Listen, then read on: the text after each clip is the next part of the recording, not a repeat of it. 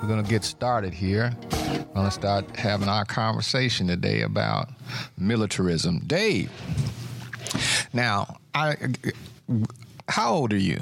45. Okay, so... Born in 73. So you were born right at the end of the Vietnam War, right? Say that. There's that famous scene where they're pushing a helicopter off into the sea, and that happened in the week I was born. Wow. So you didn't experience the reality of the Vietnam War. You didn't. Right. From about like 66, 65, 64. Yeah. So if we go with a kind of Freudian psychology, where your personality or your being is being formed in your first 7 years, and you're absorbing all the environment. Well, the environment in the time when I was just a child was more anti-war, I suppose, in North America than I think it probably ever has been. I sucked in all these sort of anti-war sentiments. Oh yeah, was it anti-war in Canada? It's a different story in Canada because it's not a country with a profound military. So, I mean, you can grow up in Canada, and for the majority of people, I think they grow up in Canada and never have any dealings with the military, never know anybody who has any dealings with the military. It's a completely different story than here. You don't have the institution like you do here. Were you familiar with the kinds of things that were happening to people of color who were unfortunate enough or fortunate enough to be impacted by that war? I mean, did you have any dealings, or have you had any dealings with black veterans? In my life? Yeah. Yeah, that's interesting that you say that.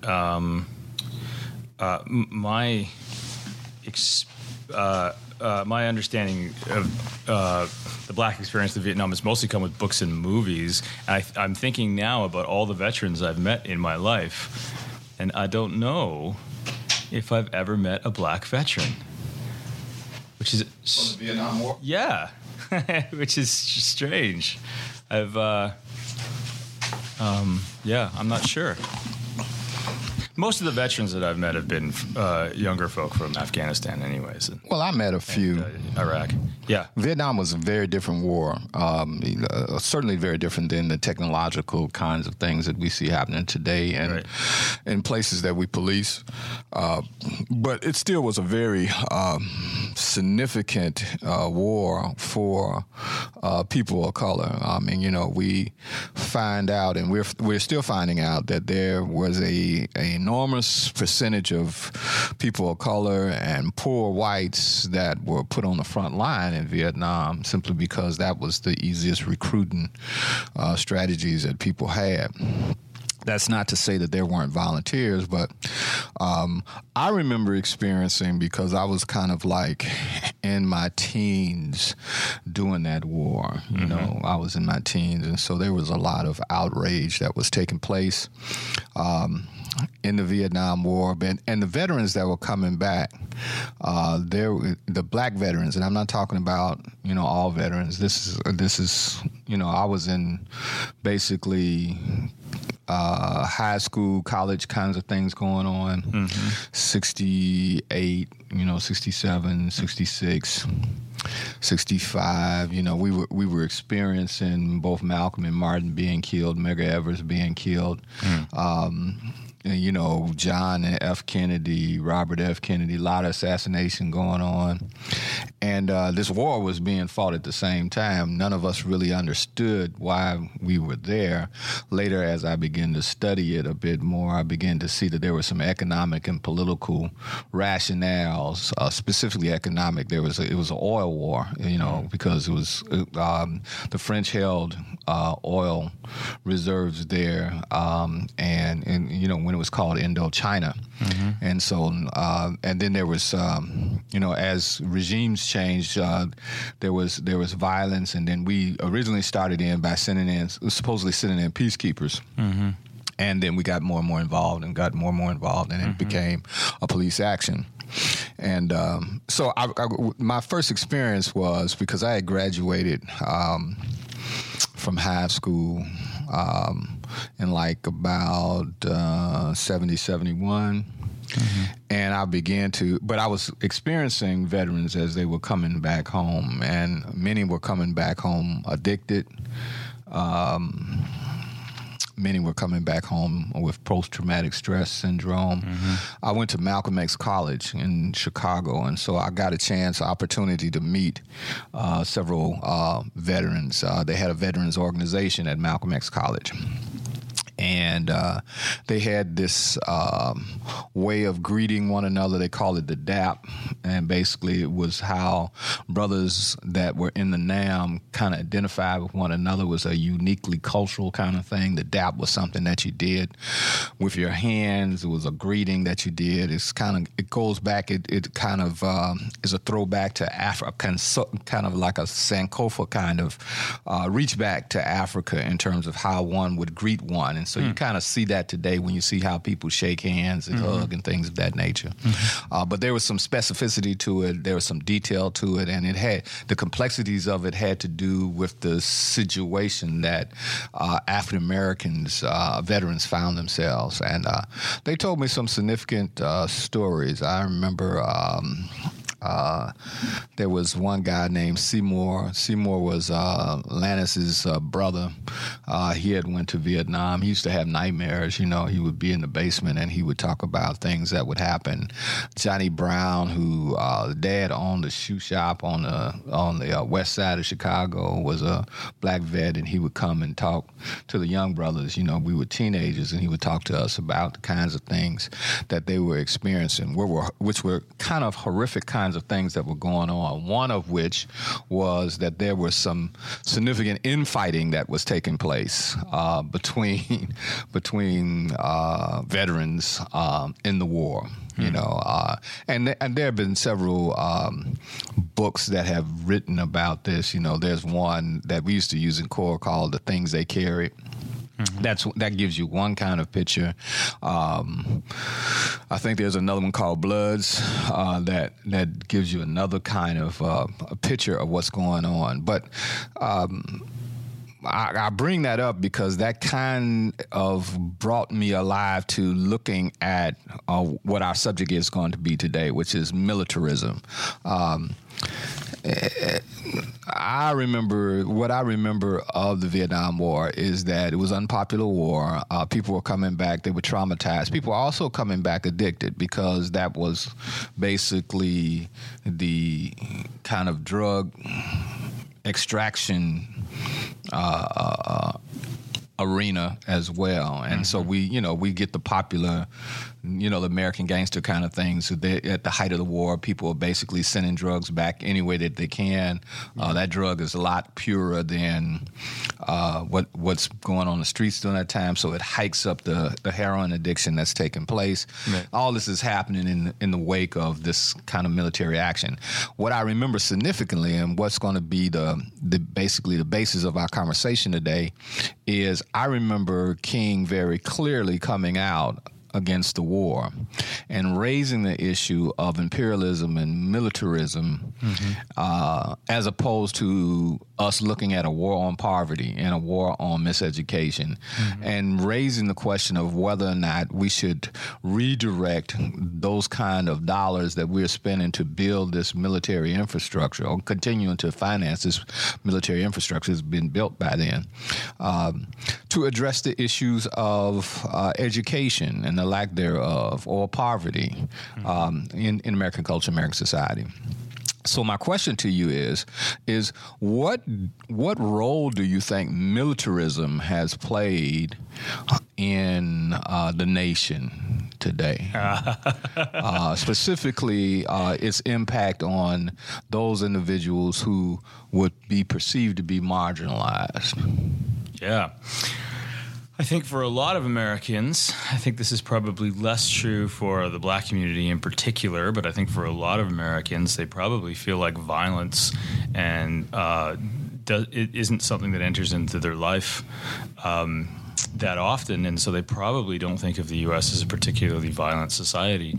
Now, as we all know, I come from the country up north, come from a different country. My vision of the U.S. has always been very different. I didn't grow up here, so what I know of American culture knew of American culture for the first 30 years of my life, I got from television movies, which were always very violent. Well, not always, but there's a lot of violence coming out of the U.S. And news stories, and the U.S. is the military superpower, not only in the world now, but throughout history. There has never been in the history of humanity such a machine for war as the American military. Nothing that even remotely. So much so that nations have copied or mimicked or used it as a template to build their own military infrastructure. And yet come nowhere near. You have to combine, the next 4 or 5 most massive militaries in the world in order to get near the size of the American military. It's lopsided. It's always been lopsided, but this country has always presented enemies out there that are somehow equal to them, so that the American military has to go out and defend against them. It's part of the narrative that keeps the American military big, right? It's a sense that we're threatened. We're basically going to increase the budget this year. Again. But if you weren't born in America, and I suspect this is probably true globally, America is the threat. Right. I mean, like you look at the United States. Like if you're looking at a bunch of people, on the streets, and there's one person here who's got all the guns and all the knives. Right. There you go. That's the person I'm afraid of. And it's not clear that for people around the world, just because that person with the guns and knives is saying, "No, you can trust us because we believe in human rights," that makes you feel any better about the fact that they have all these guns and knives. Especially when all of my life the U.S. was always sort of in a war. There was this moment, I think. After Vietnam, where there was questioning about. So I experienced Vietnam I experienced the after effects of Vietnam, and as a child, and just hearing these simple messages, I experienced it as a moment where people, where there was a sense of critiquing war for the sake of humanity. That there's something fundamentally wrong with it. Now that I'm older and I live in this country, I was disappointed to discover I think it was actually just about a critique of policy. Not so much war, but just sort of like, well, is that the war we should have been in, et cetera, et cetera. By the time you get to George Bush, who just, died, the first George Bush just died recently, and the skirmish, the first Gulf War, you have a kind of renewing of faith in American might and power again. In the blood of Iraqis, this sort of the faith of Americans is renewed. I think, to my vantage point, in a way that would probably offend so many people in this country, I think militarism is at the heart, the very DNA of this country, in the same way that racism is. It's been there from the beginning.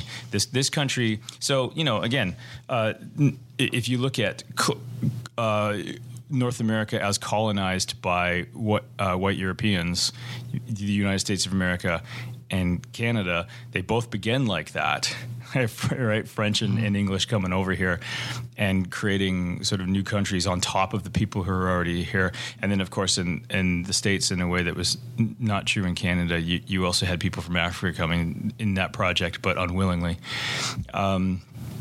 And then there's this huge difference. This southern country decided to violently slough off the sort of colonial power, and the northern country that I come from didn't. And I'm not to say that there's any sort of greater morality from the north for this, but this country has a history from the start, I think, of thinking of violence as something that does good. Go ahead. I'm sorry. Yeah, sorry. So I think you see. Story after story. There's a reason why superheroes come from here, right? Big, powerful people that just do good by punching people out. There's a myth here about the good of violence. You watch cop shows. Power Rangers. Yeah, exactly. Or you watch cop shows, American Mighty cop Mouse. shows, and Mighty Mouse. Watch American cop shows versus British cop shows. In American cop shows, the cops win by pushing people around, by throwing their weight around. In British cop shows, they win by thinking through stuff. Well, like there's a myth here British that's has so its own, deep. Oh, of course. No, I'm not. Come on, I'm not saying that. I'm just saying by comparison, you can see in this country. It's a lot more shooting in the American. It's a lot more shooting in the detective cop shows. Yeah. It's a lot more shooting going on. I mean, there's just a comfortability with the thought that organized violence is going to get you. It's going to make the hero win, and the hero is always evil makes good. Yeah. Yeah. Right. I mean, that's here from the start in this country. Okay, all right. I kind of, and that's a good start to the backdrop. What do you think is going on culturally, where the DNA is so vested in militarism? What's happening? Because see, so much of my childhood and teen years, that media and that kind of way of thinking was kind of introduced into and we were influenced by that violence, so much so that it was normalized, and it is normalized. Right. I mean, so and what I'm very, very fascinated about, and I would I encourage our listening audience to look at a couple of videos by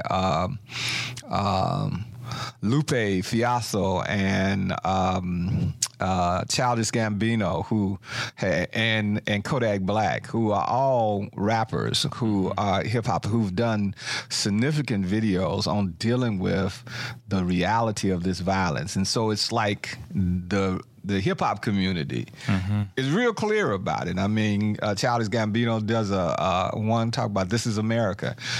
It's so provocative. It's so challenging in terms of how guns and violence is a part of who we are and what we do. Lupe does the same thing. Kodak does the same thing. So obviously, these individuals who what I would call cultural kind of iconic, kind of breaking the ground, kind of first reachers, if you will. These are individuals who are on the margins, who are basically trying to communicate to an audience what this means to them.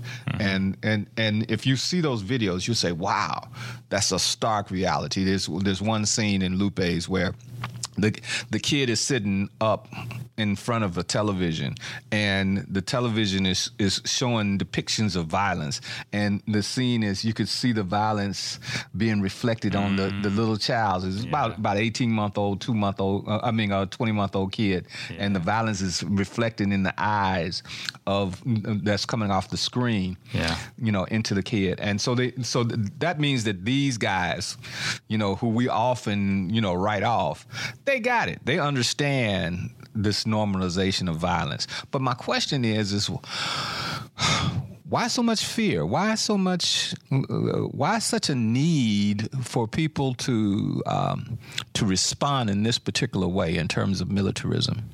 And what do you think drives that? What's that desire? Is that a psychological question? I think it's a psychological question, a cultural question, a sociological question, and a political question, all bound up together. Wow, that's a big question. Yeah, you can't excise one from the other, right? Like there's certainly, if you want to start from psychology, I don't know, Dr. Jones, when I have like 4 or 5 thoughts, because you always do this to me, right? Because you say something, there's like 4 or 5 avenues we could go down here. And I always feel like I choose the abstract one, which is not. That's but okay. I have less abstract ones in my head than this one. It's fun anyway. But, you want to go down psychology? I mean, yeah, and we all know this, right? But in the 20th century, psychology, as an academic discipline, was really interested in aggression. Like it's been the last couple of decades that, in some ways, because you had maybe new people coming in who just needed to find something new to write for their PhDs. It's like people have been writing about aggression for 80 years. What more can you say about that? That people have turned to start thinking about things that we might think of as like more positive aspects of our psychology, like happiness and love and empathy and sympathy. For a long time, aggression was the sort of key. Freud witnesses World War I, and he goes, what is going on with us psychologically that we're the kinds of creatures that do this? And he posits that fundamentally, to explain humanity, explain human psychology, the sort of line that you can't get any deeper then. If you keep, well, why are we like this? Why are we like this? Why are we like this? Finally, you get to an answer that there is no why for. There's two forces that drive us, and one is the force to bind together in sex and love and communities, and the other is to just rip each other apart. And for Freud, it was just there. It's just a part of what we were. Just a part of who we are. It's just a part of our basic DNA. We're animals like all other animals, and you look around in the wild, and this is the dynamic of being alive on this planet Earth. So the lion tells the antelope, "Don't take it personally." Some love the fact that their prey are taking it personally. Some get off on that, and some just say this is just the way it is. But that and even common sense will tell us this, right? That the human condition is such, and just the condition of life on this planet is such, that we're finite. We can't do everything that we want. We can't achieve all of our needs, and we know fear, pain hurts, and then with the human condition, we know about our mortality. We know we're going to die, and it's certainly, and we also start to figure out for humanity that violence can achieve. That if you have the means to conduct violence on somebody, unless they have a stronger force of violence against you, you can get what you want. So it's a shortcut in terms. It's a shortcut in terms of if I was thinking sociologically, then the way that a means to an end, it's a shortcut to my self-interest. Yeah, I mean, I don't even think it's a shortcut. I think it's the first route that we learn to get what we want. I think violence is fundamental. Sandbox stuff. Back to what I was saying, how I think for a lot of Americans, and I think this is less true for marginalized groups who experience, like, this is another place I think we want to go, right? Mm-hmm. This is what you're talking about, that experience the force of violence very different. People in this country experience the force of violence very differently. There's a newscaster, what's his name, Chris Hayes, for like MSNBC newscaster, and he wrote a book like last year or something about you look at the United States, and it looks like an occupied nation, in that you have this small marginalized group, which is primarily people of color, but particularly African Americans, who experience the state and the force of violence as something that contains them, locks them out, that is their enemy. And then you have this whole other population, primarily the white population, that experience the police and the forces of violence as people who protect them. So maintain the law, different experiences, right? Let me see if I understand what you're saying is so when we look at everyday whites in society, they're kind of like walking through. Most of them are not getting like harassed or hit or slapped. They're walking through their reality. Institutions of violence.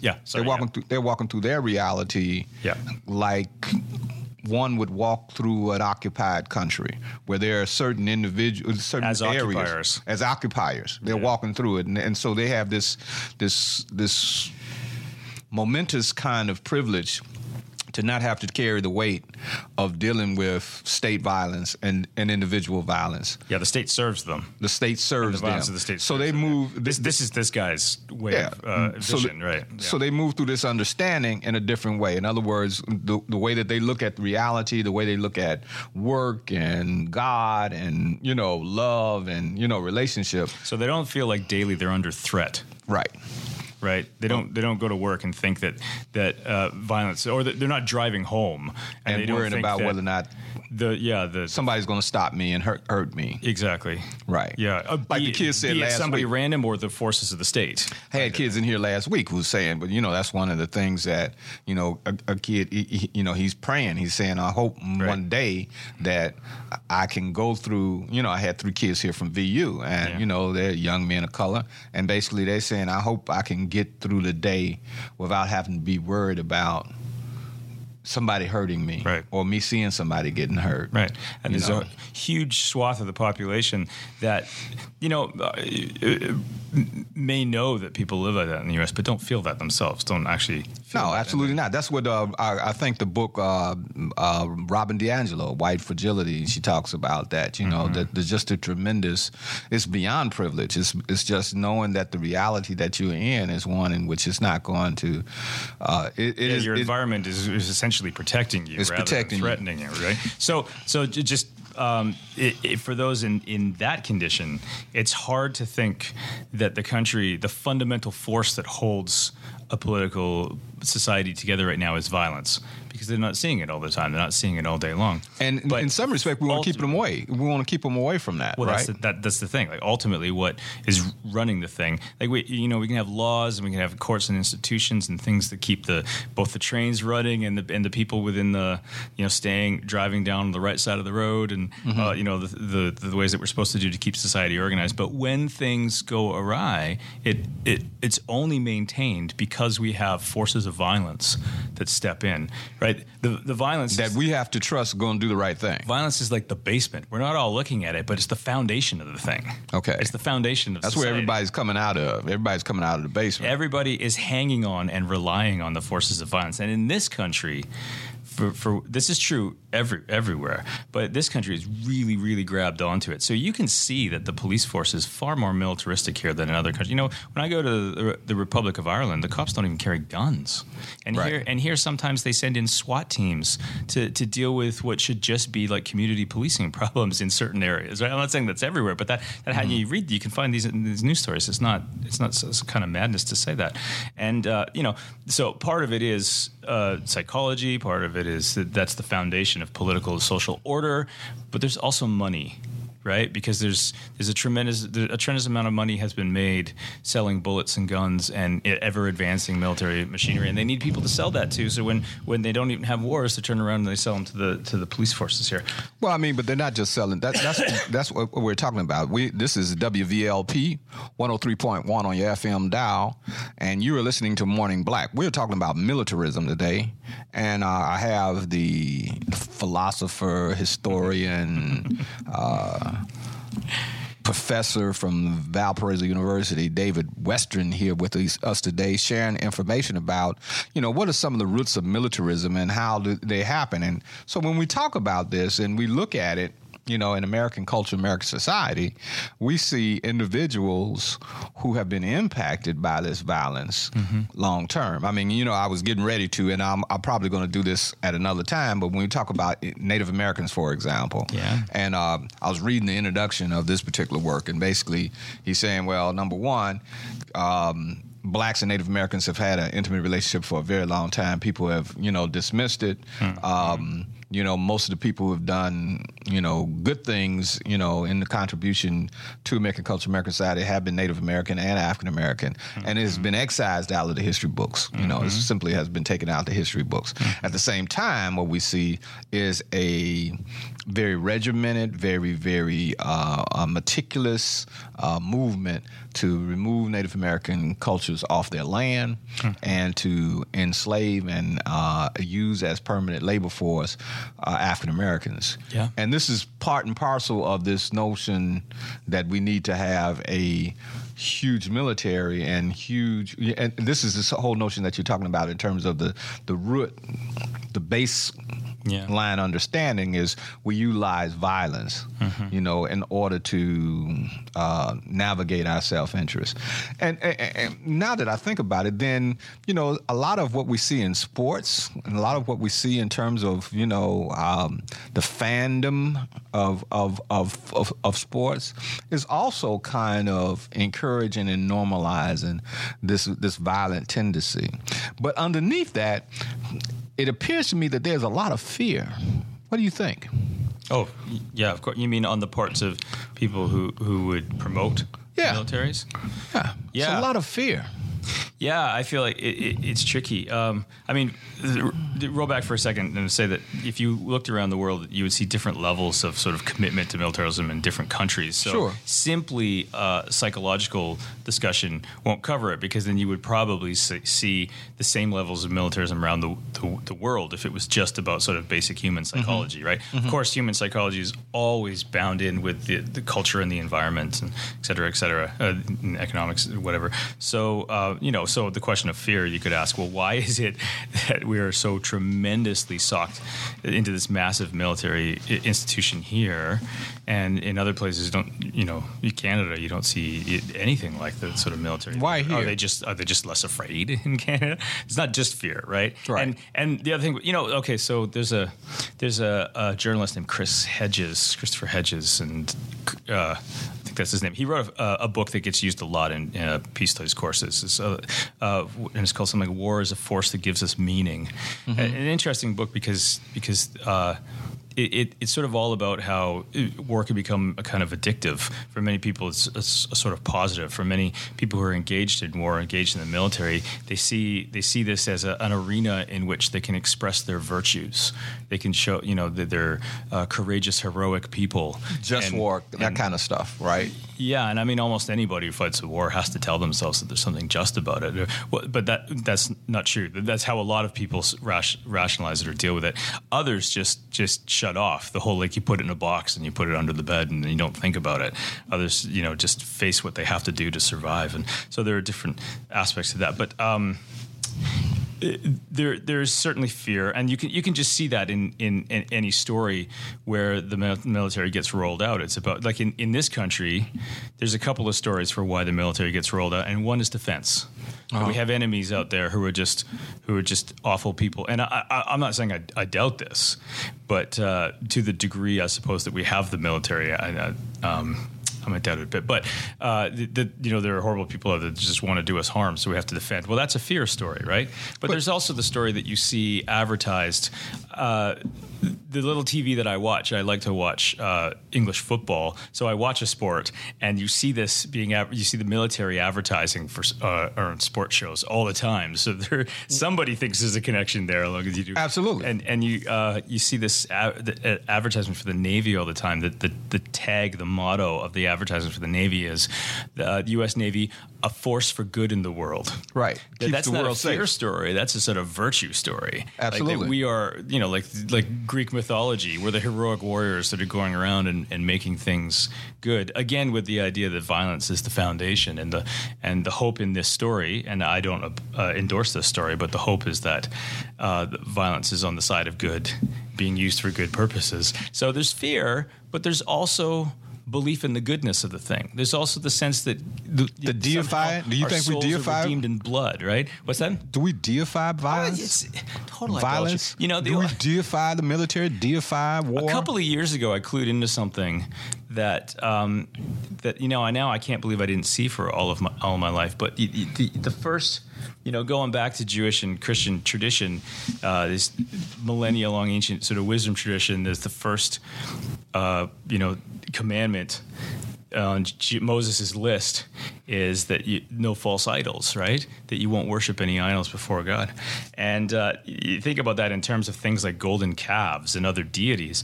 But actually, start to realize it's anything that we put our love to that isn't just, love for what really matters, which is life, the sanctity of life, right?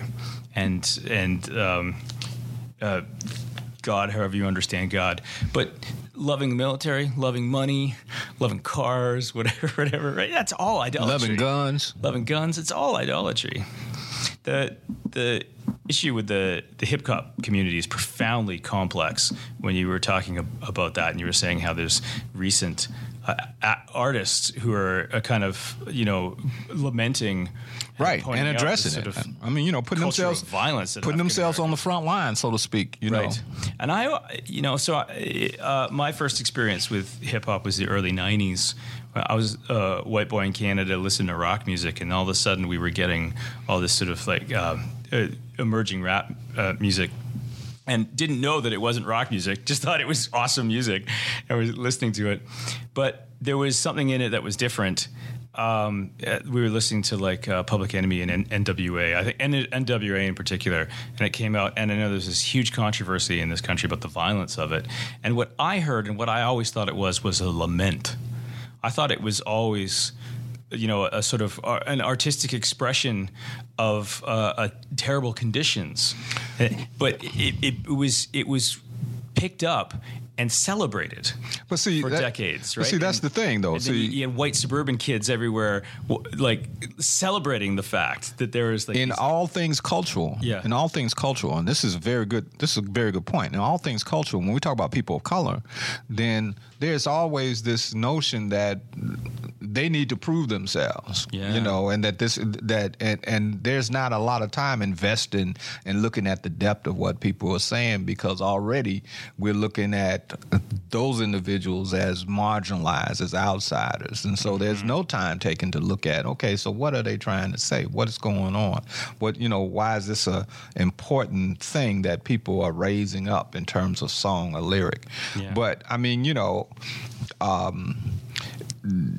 killing That was fear, right? The reaction to that was just fear. Well, that's what I'm saying. Yeah. See, and so there's a catch-22 here that I think is very important.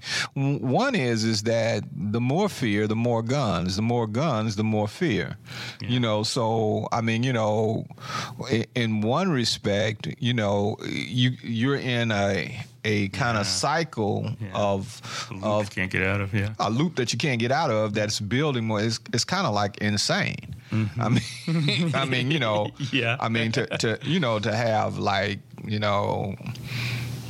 sarin gas or 150 megaton hydrogen. Yeah. I mean, it's just or spend $50 billion on one new stealth, and all that kind of. I mean, it's kind of like a form of insanity. Yeah. That we have normalized, and I think the world sees that, and I mean, it's just weird how the average individual. This is not a conversation that can be had with any kind of rationality in the public sector. Yeah. As I became an academic in my life, I found myself increasingly disappointed with how intelligent people see things or can rationalize things. He said, I don't know, there's an insanity to the thought that you can escalate your levels of violence to secure life somehow. Right. And so insane that you can't imagine having a rational conversation about it. And so I went to academia and I studied war and peace, and I found out that most of the people who are elevated as the intelligent ones in academia and in politics do rationalize it, right? So there's one story. So here's the sort of realist story in international relations, that probably the best way to achieve security and stability is to have everybody pointing guns at each other as a kind of mutual fear. And in that mutual fear, that will deter us from actually pulling the triggers. And we have the biggest guns, and we have the biggest. Yeah, so for some realists, they might worry actually that the problem is that America is too lopsided or overloaded with power. Or actually, I mean, so one academic, I remember Stephen Walt. In my head, for some reason, he's the first one who said this, but I don't know if that's true or not. He's a guy who still writes. You find him in like the Foreign Policy magazine. But I just remember he wrote a whole book about how you could argue that global wars happen, or wars, between nations happen when there's uncertainty about who has the power. So as long as everybody knows that the U.S. has the power, they won't challenge them. But as China rises, eventually you get to a point where China starts to go, well, we're just equal with you, the U.S. would this to have policy debates or whatever, and wind up having a war to sort out who actually has the power. Well, see, that's what I'm saying, and that's one of the things that I want to kind of direct the discussions toward, because when we talk about militarism and we see the buildup that's taken place, and the demonization of places like Iran, I mean, China, and other places where we're saying, and we got this weird kind of nuance where the Saudis are kind of standing on the outside saying, well, we'll pay anybody that we need to pay what we need to pay them in order to meet our military interests. We want to have kind of like a Flagstaff kind of military, but really what we're saying is we're going to fight our wars with our money. So what we're going to do is we're going to buy mercenaries, and whether we buy them from the United States or we buy them from Canada or we buy them from Germany, it doesn't matter to us, because we know you all want money and we got it.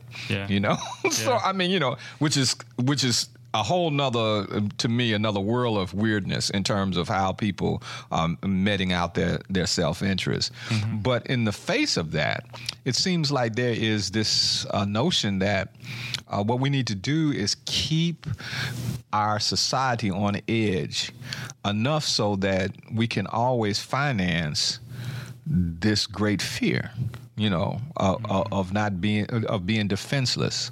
And that, to me, this takes us back to our common conversations about the end of the world stuff. Mm-hmm. I mean, that can't hold up, can it, Dave? I mean, yeah. The irony of this is, and I think my first worry, way back from when I was a child, and worry is even too simple of a word, but my first experience with the unworthiness of humanity was our violence. It says, it's fundamental from an early age. You can experience this. Somebody hits you, right, and you realize what the world is. Somebody big hits you. Yeah, exactly. Somebody in your family, right, or somebody at school when you first go to school, and then you realize the world that you're in, right. That too is a part of the world from an early age. But the irony is that now that we're at a place where I really do think the best thing we can do is think about how we continue on post-civilization, as we've been talking about. I'm not sure.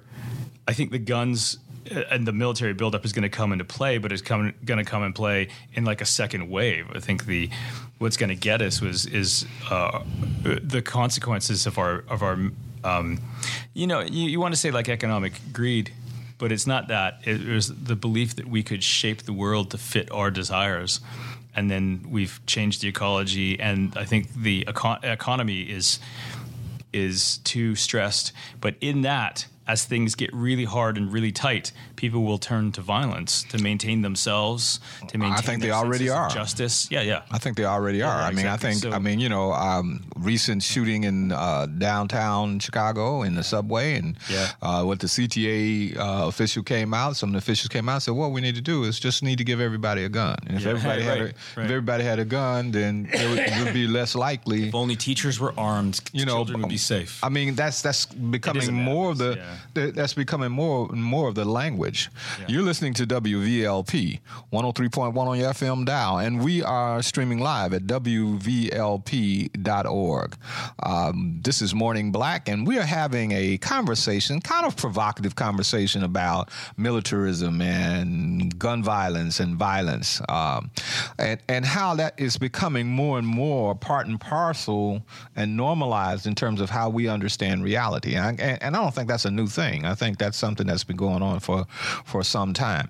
And the other thing that I'm really interested in is how few times we have this conversation in depth. I mean, and the pushback that takes place when anybody begins to raise questions about, are there alternative ways in which we can mediate self-interest besides violence? I mean, I often say to my classes, I say, well, why is it that we use our adrenal gland more than we use that atrophied frontal lobe? Why don't we use that frontal lobe more and that adrenal gland less in terms of navigating our self-interest? And what is that? So is this notion of violence that we're talking about in American culture, American society, and thus the global community, is this evolutionary? Are we at a place where violence just has to saturate human community to a point where, and if we survive violence, then we become a different kind of humanity? What do you think? We wouldn't transcend violence, or we won't transcend violence until we. It's never going to go away. Until we become a different kind of humanity. I don't know exactly what the answer is. I don't think I don't believe. For any situation that we're trapped such that, not that defeatist about any situation, but I'm certainly realistic and think things could sort of get bad. In order to answer that, I'm going to go back to something that I was thinking and only sort of half say. But so how when I became an academic, I was disappointed in the ways that great thinkers can actually rationalize these things that seem just obviously wrong or sinful or awful to me. And one of the ways is something like, these are the kinds of creatures that we are. What we have to learn to manage our violence, because we're always going to be appealing to violence to pursue our self-interest or to keep ourselves safe. So, we just to be wise, we need to manage our violence, and that does mean pulling out the guns occasionally or often, et cetera, et cetera. The other way that I see it justified is something like, as I've been saying, there's something good in this. This is the way that the good win, or there's something redeeming in occasionally shedding blood, or something like that. And what I realized was that intelligence or rationality or discussion can still justify violence. In fact, more people justify violence than not. Bless you. And it's not even, I don't think the frontal lobe is the bulwark against violence, because I've just seen too many people who can come up with arguments for it. There's some facility that humans can reach for, and I think of it as a spiritual thing. I think it is grace, some higher thing that it just winds up being a sense that you don't want to see suffering. You don't want to see violence. You don't think that that's evolution? I think, yeah, of course. I mean, to the degree that human beings are the way that we are because we've evolved, it winds up in us somewhere.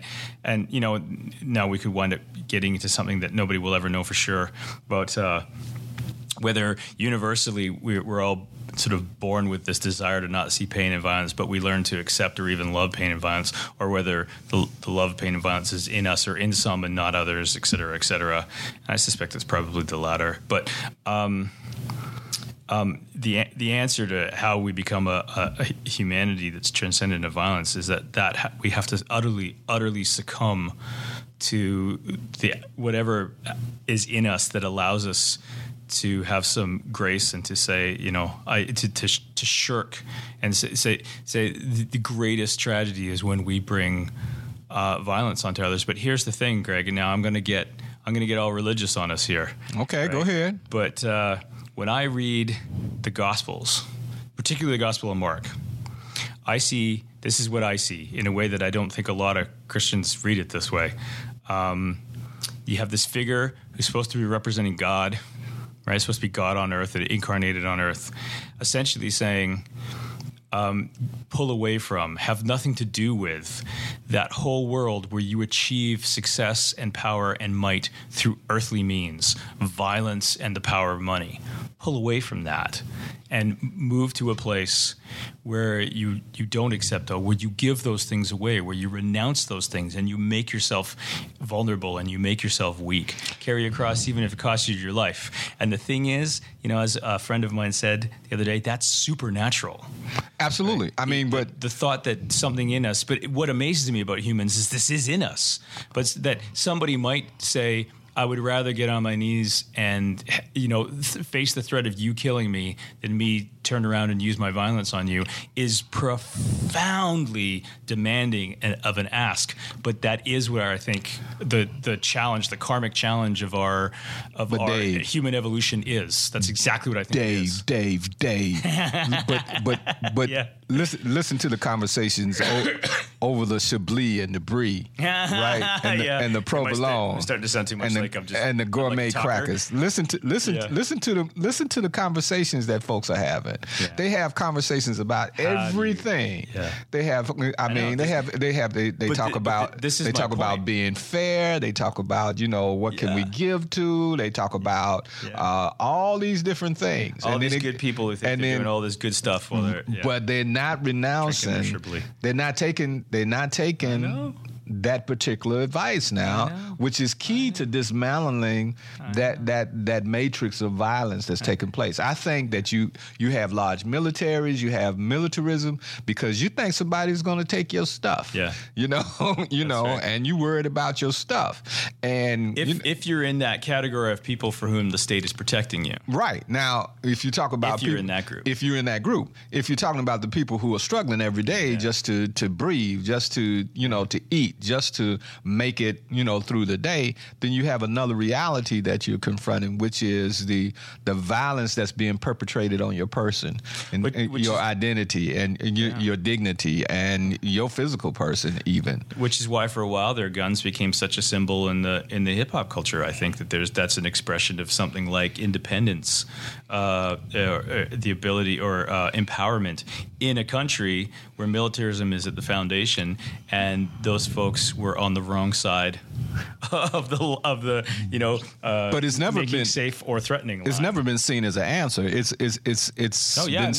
been seen always, even in the culture itself. If you talk about hip hop, that's not we're talking about. Desperation. It's a sign of cultural cancer that is part of the pathology of a community that people are trying to speak to. Yeah, so going way back, but when people were afraid of the NWA album, the idea is, well, here's just a bunch of individuals that are bad dudes that are like violent or whatever, and it's like, no, there's a set of conditions that put him in that situation. I mean, but right? see, first of all, people think that that folks are ignorant because they're not attending these illustrious Ivy Towers. People know that the way that you got slave labor capitalism over here is that you traded gunpowder and gunpowder technology, to local tribal communities in exchange for living bodies, so that you could build, your plantations and things of that nature. That's a reality. Folks are aware of that. Right. They know that gunpowder and gunpowder technology, was exchanged for human chattel, right, in order to build slave labor capitalism. Right. Folks understand that. Right. They understand. I mean, that's what I think these artists are trying to say to you. Is saying, look, you think we don't understand what America is? Yeah. That's what Childish Gambino is saying. Right. This is what America is. Right. And one moment we dancing, one moment we singing, and the next moment we shooting each other in the head. Right. That's what it's about. Mm-hmm. Now. And that's not a random chaos. No, that's an organized chaos. That's an organized chaos. Because violence and militarism are at the foundation of the society. And liberal community, people who, I would never do that. Those folks basically say, well, no, but we're not like that. See, we're different. But the system that invokes the militarism and the violence and the threat to violence is still very much a part of the reality. Because they're living behind the walls. Well, they're living on the safe side of the walls. Not so much so now. I mean, but that's the other reality, is that those walls inevitably are going to come down, right? Now, my concern is I'm intrigued about. That's the elite's fear. Yeah. That's the elite's fear. What's the elite's fear? That the rabble are going to revolt. Well, but how do we revolt? I think one of the questions that you're raising that is provocative is you're saying that there has to be a fundamental shift in the way that we perceive ourselves and the things that we know and understand as real. There has to be a supernatural change in that. Is that what you're saying?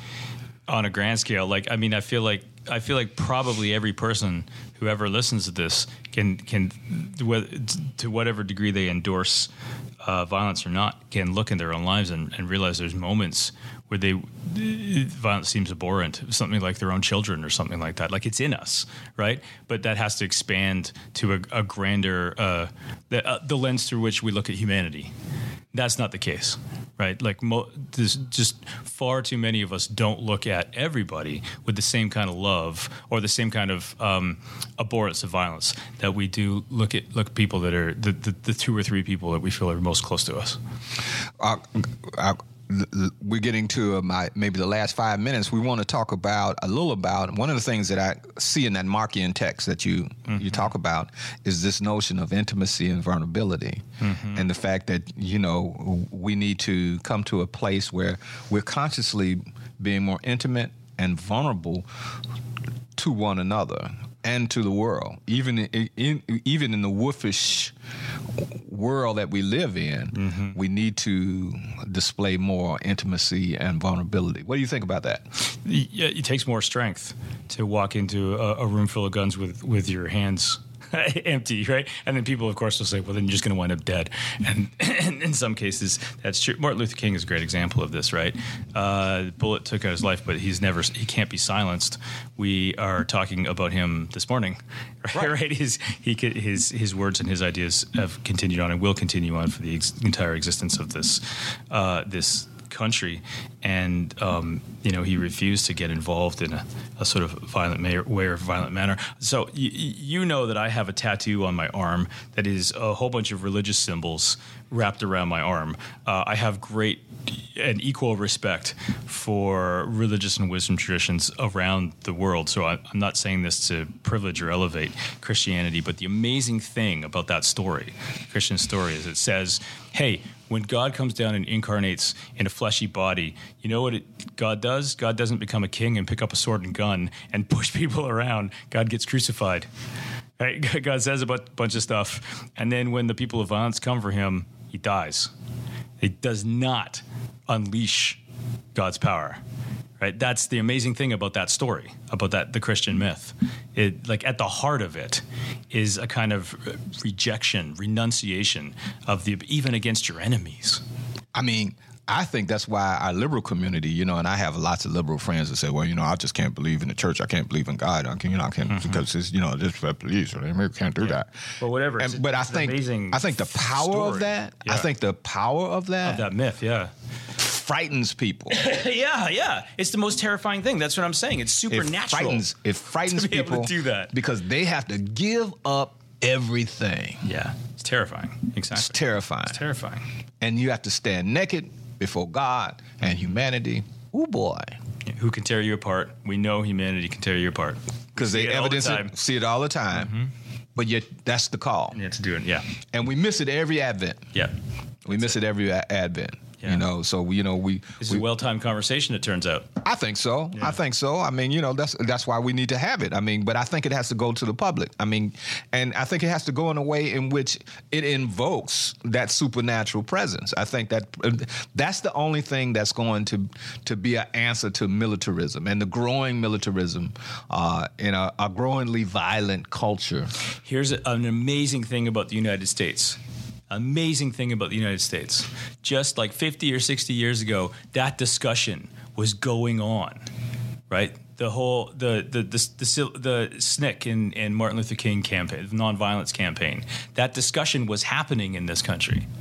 The very discussion that you're saying you need to have was happening at how many moments in history can you point to? Gandhi in India, Martin Luther King here, right? It's amazing. But it's going to happen again, Dave, before the end of the world. Last words, Dave.